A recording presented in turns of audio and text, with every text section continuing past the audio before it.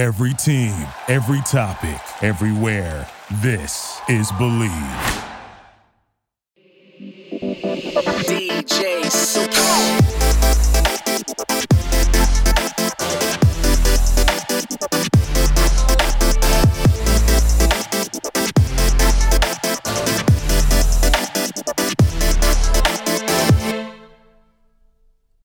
Hello, everyone, and welcome back to my podcast. So, this week I will be discussing EDC. Now, I do know I have talked about EDC before, but I kind of wanted to do kind of like a dedicated episode for it because, I don't know, I just find EDC interesting and Insomniac is very interesting and like how everything started. It's pretty crazy and like it's just been around for a long time, so I wanted to talk about it. So I'll be focusing on like the history of EDC and EDC throughout the years. I will also be reading my friend's firsthand experience at EDC because, as you know, I still have not gone to EDC, maybe one of these days, but yes, I have not been yet, so we'll be reading his like experience. So EDC and Insomniac was founded by Pasquale Rotella.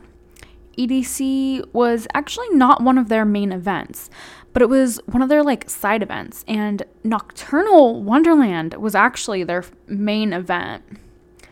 And then like they had thrown like, you know, smaller underground raves in the early 90s, but Nocturnal Wonderland was like their main event, and then EDC just kind of started as like a side one. Nocturnal Wonderland was started in 1995, which blows my mind because that's when I was born. So Nocturnal Wonderland is literally like 25 years old.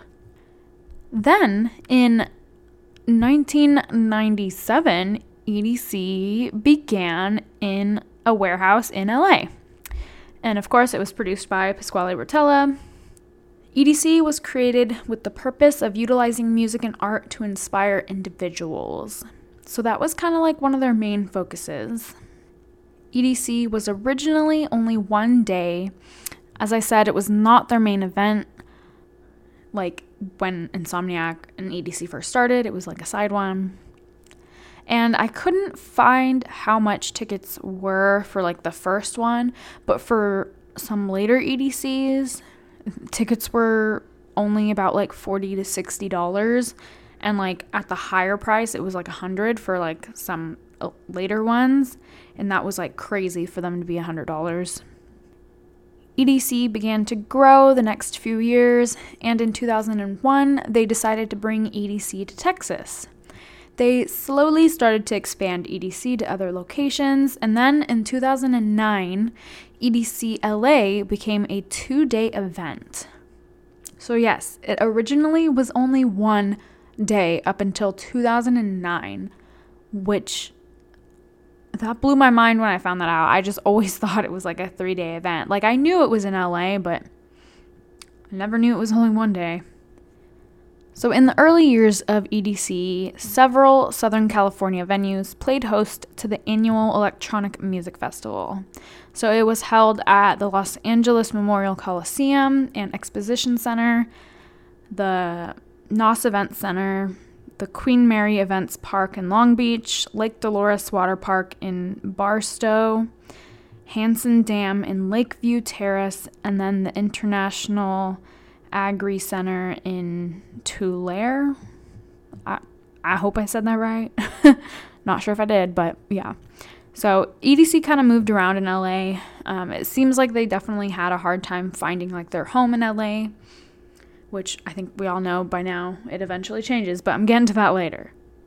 EDC Los Angeles had an attendance of about 185,000 people. Tickets started at $60, and then like I said, some of like the more higher priced ones were like $100, and that was probably for like resale. EDC drew criticism from local authorities and promoters after people under the required age of 16 gained entrance, and more than 100 ravers were hospitalized after a crowd stampede. A 15-year-old attendee died after taking MDMA. The city of Los Angeles placed a suspension on all remaining events scheduled for 2010 and for future events, pending the outcome of the new security and safety provisions. So the new provisions included the hiring of on-site doctors, and stated attendees must be over 18 years of age. Due to the previous controversy of EDC's former residence in LA, EDC moved to, you guessed it, Las Vegas in 2011. The event was held at the Las Vegas Motor Speedway from June 24th to the 26th.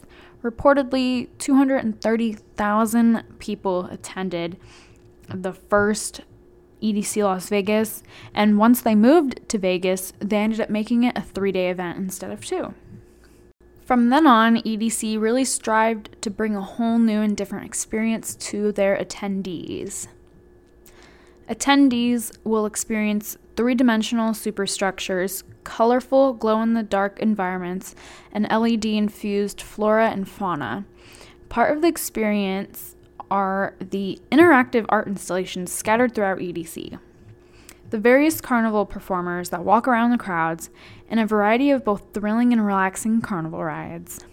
The goal is ultimately for EDC to be a place where people can connect on and off the dance floor. So I got that little snippet from Insomniac's website, and I do think that perfectly describes it. Like, it really does, from what I've seen, it really does, it takes you and it absorbs you, and it's like a whole experience as soon as you step foot in there. So that pretty much concludes the timeline for EDC.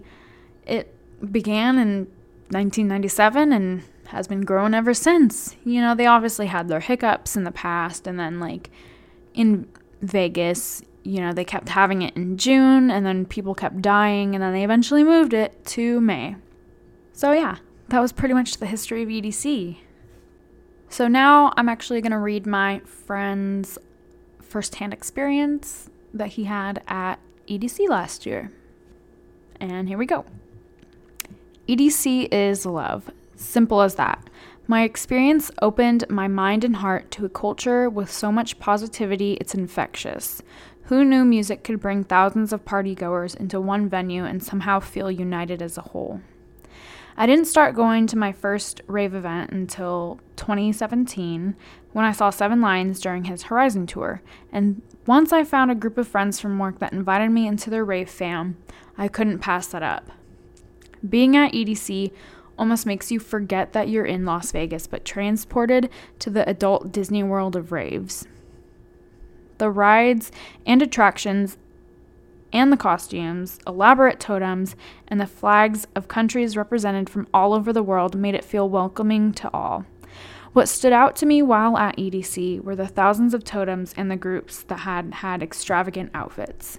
I didn't even know the purpose of the totems until the crowds of people got thicker, so it was necessary to have a unique totem to distinguish your group among the thousands. I'm all for creativity and showing off style, so the fashion of EDC felt like Halloween overload. Aside from all the visual aesthetics, sound quality-wise, you could literally feel the heavy bass vibrate your entire body from head to toe. I also didn't think I would fall in love with dubstep as much as I did before. Having seen Skrillex, Excision, and Slander, just to name a few, is what solidified what I already had a passion and love for. Their sets had everyone on the rail, headbanging or creating a massive mosh pit where I found myself engaging in as it was a huge rush of adrenaline. Overall, I would highly recommend attending EDC once things are safe and we're able to rave together again. I'm so fortunate and lucky to have gone in 2019. Even if it was just that one time, the feelings and emotions that I went through during those 3 days was nothing I've ever felt before. EDC is home. So that was my friend's little write-up about EDC. EDC sounds so amazing and so magical, and it's on my list, obviously. It's on every raver's list. I just never have gone around to going. it's expensive. It's not EDC itself that's expensive. It's Vegas that's expensive. Like all the hotels. Yeah. You definitely have to plan for it. You can't just like go on a whim. Well, I'm sure people do, but still. I don't know. I like to plan things out. So yeah, that was kind of like my little audio essay about EDC. I hope you enjoyed it. I will be doing like the history of different music festivals in the coming weeks. I think the business side of them and everything is really interesting. I didn't really get into the business side of this. Insomniac is pretty quiet about all the nitty-gritty details, but maybe some of the other ones I look into will probably have more. I don't know. Maybe they'll have more information. But yeah, so I'm going to be doing this for a couple weeks. I won't be covering the drive-in next week because it got postponed again until the 26th of September. So that will come at a later date. And hopefully it doesn't get postponed again, but who knows?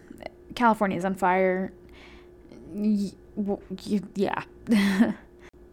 And, oh yeah, if you have a specific festival you want me to talk about, let me know. I'm always looking for suggestions. Tweet at me at DJ Soups. Follow me on Instagram at DJ_Soups.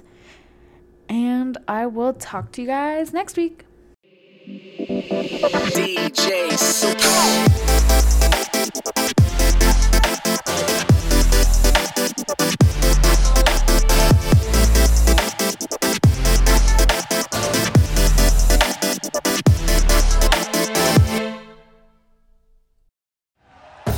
Thank you for listening to Believe. You can show support to your host by subscribing to the show and giving us a 5-star rating on your preferred platform. Check us out at Believe.com and search for BLEAV on YouTube.